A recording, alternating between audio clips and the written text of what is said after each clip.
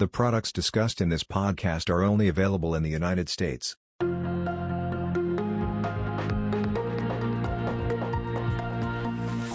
Hello, I'm Joe Labreche from Natixis Investment Managers Solutions. I'm here today with our portfolio strategist, Garrett Melson, to talk about the Fed's decision to raise interest rates by 25 basis points. It's been a tumultuous couple weeks with a lot of focus coming into this meeting on how the Fed would message any rate movement against the backdrop of the banking crisis and inflation, of course. So, Garrett, let's dive right in. How do you interpret what Chair Powell had to say yesterday?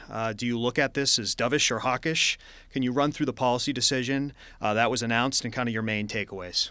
Yeah, well, it certainly has been a wild ride over the last couple of weeks. I think the easy way to sum up this meeting is a dovish hike, right? So the expectations were all over the map. We had some banks calling for cuts, pauses for a 25 basis point hike, maybe a termination to the quantitative tapering or tightening plans. In essence, really what we got was following through on essentially what the markets had priced. Most of that hike was already priced into the market, so they took it. But a lot of the commentary and the messaging was pretty soft. And basically the takeaway is that, we got some updates in terms of how they're thinking about the banking stress. Generally, it's resilient and it's safe, but there are some risks. And what they expect is that it's going to lead to tightening of credit conditions, and that ultimately will be a disinflationary force. So I think it stands to reason that they have some motivation to pause here and see how things unfold. If they need to hike further, they will. But for now, it seems like they're taking somewhat of a cautious stance. And I think that was really the key tone is this is a shift in the balance of risks. 25 seemed reasonable, but now they're going to be assessing certainly as the data comes in.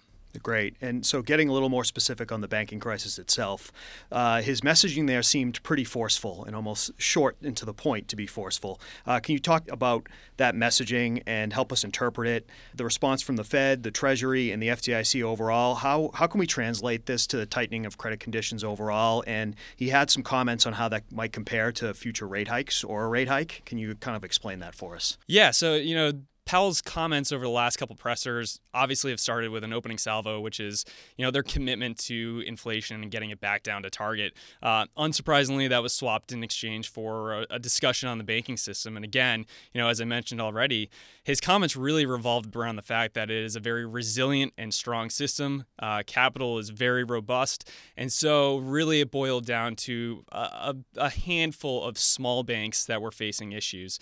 But again, trying to stress to the American public that they have the tools to address those issues, and ultimately the depositors' cash is really safe in the banking system. So I think the key is they really did respond significantly in that coordinated response with the FDIC and Treasury in terms of trying to set up that backstop to provide liquidity to any banks that were dealing with issues, and that is really powerful force, right? We've talked about this in the past. It kind of short circuits that negative feedback loop and ultimately helps to reinstill confidence in the system here. So, I think that's still in play. And what it does really open up the possibility to is, they expect to get some disinflationary help from credit conditions tightening in the banking system as a result, even if there is no further stress. But what it opens up is the fact that they now have somewhat of a ring fence around the banking system. So if they do need to go further with rate hikes, they can do both those actions at the same time, right? It's not that, rate hikes are going to exacerbate the issues in the banking system. They have the tools from the liquidity facilities to address the financial stability risks, and rate hikes will be the tool to address inflationary pressures if those persist longer than they expect. Yeah, he seemed to try to separate the two issues and make them distinct, and I thought that was interesting. So let's move on and talk about the broader economy. And could you talk about his comments on the broader economy overall, where we stand on growth, the labor markets, and, of course, inflation? We have to talk about that. Yeah, honestly, outside of the comments regarding the banks and kind of their updated reaction function in the light of the banking stresses, most of the rest of the presser was pretty boring, to be honest. I mean, there's conversation about the regulatory changes and reviews that are going to be coming down the pipe. But to be honest, the comments are regarding the economy. Basically what you should expect if you've listened to the last couple pressers and you've seen some of the comments more recently. Growth is showing signs of picking back up after slowing over the course of 2022. There's some question as to whether or not that's weather related or not. We would probably push back. It's organic growth. Nonetheless, it's picking up. Inflation is still too high. Labor markets are still too tight, even though we're seeing encouraging signs on both those fronts. So that's the bottom line. We're making progress. It's still early, and bottom line is they continue continue to be committed to getting inflation back down. So not really much to write home about that was new on that in that regard.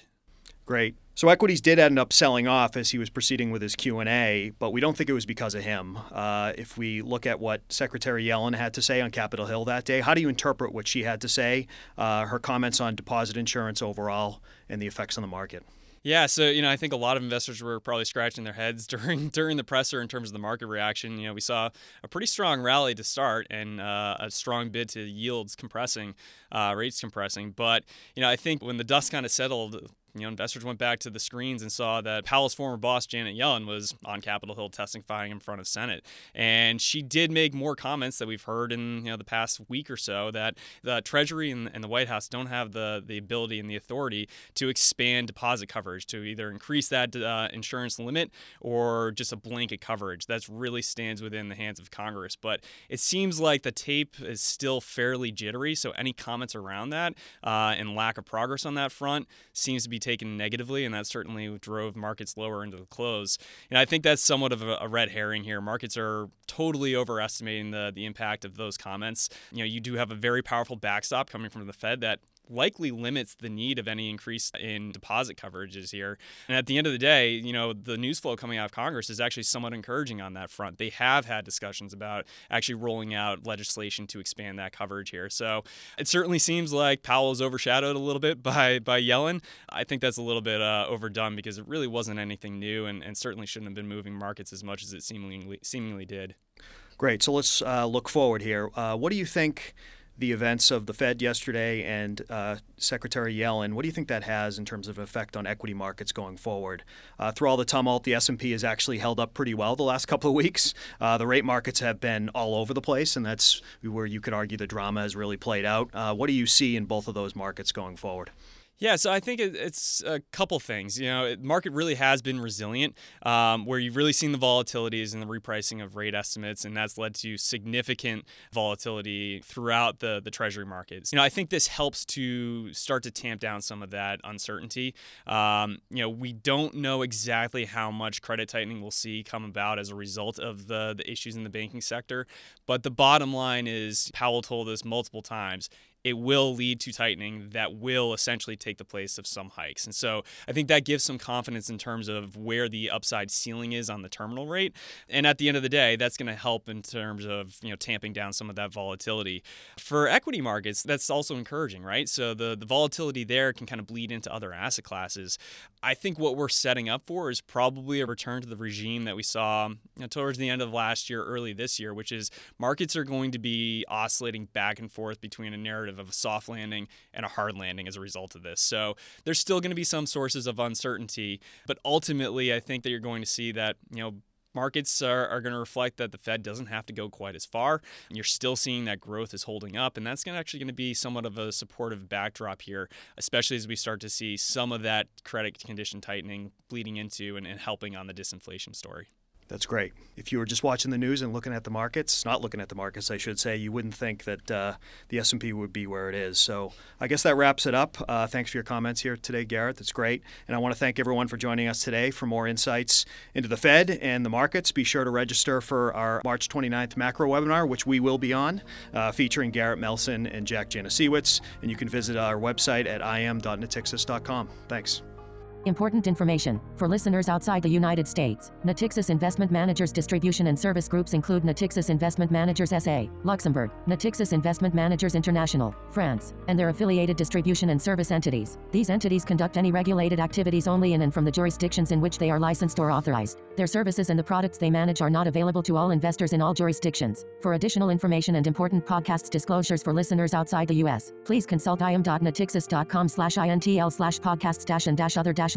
Further, the views and opinions expressed in this podcast are those of the speaker and not necessarily those of Natixis Investment Managers. These views were provided as of the date of recording and will not be revised. The information contained in this podcast does not constitute investment advice or an offer to buy or sell a financial product from any Natixis Investment Managers entity. There can be no assurance that developments will transpire as forecasted. Actual results may vary. All investing involves risk, including the risk of loss. Investment risk exists with equity, fixed income, and alternative investments. There is no assurance that any investment will meet its performance objectives or that losses losses will be avoided. In the United States, provided by Natixis Distribution, LLC 888 Boylston Street, Boston, MA 02199. Natixis Investment Managers includes all of the investment management and distribution entities affiliated with Natixis Distribution, LLC and Natixis Investment Managers SA. This material may not be redistributed, published, or reproduced, in whole or in part. Although Natixis Investment Managers believes the information provided in this material to be reliable, including that from third-party sources, it does not guarantee the accuracy, adequacy or completeness of such information. This material should not be considered a solicitation to buy or an offer to sell any product or service to any person in any jurisdiction where such activity would be unlawful. This material is provided for informational purposes only and should not be construed as investment advice. The views and opinions contained herein reflect the subjective judgments and assumptions of the authors only and do not necessarily reflect the views of Natixis Investment Managers, or any of its affiliates. The views and opinions expressed may change based on market and other conditions. There can be no assurance that developments will transpire as forecasted, and actual results may vary. All investing involves risk, including the risk of loss. Investment risk exists with equity, fixed income, and alternative investments. There is no assurance that any investment will meet its performance objectives or that losses will be avoided. Investors should fully understand the risks associated with any investment prior to investing. Adtrax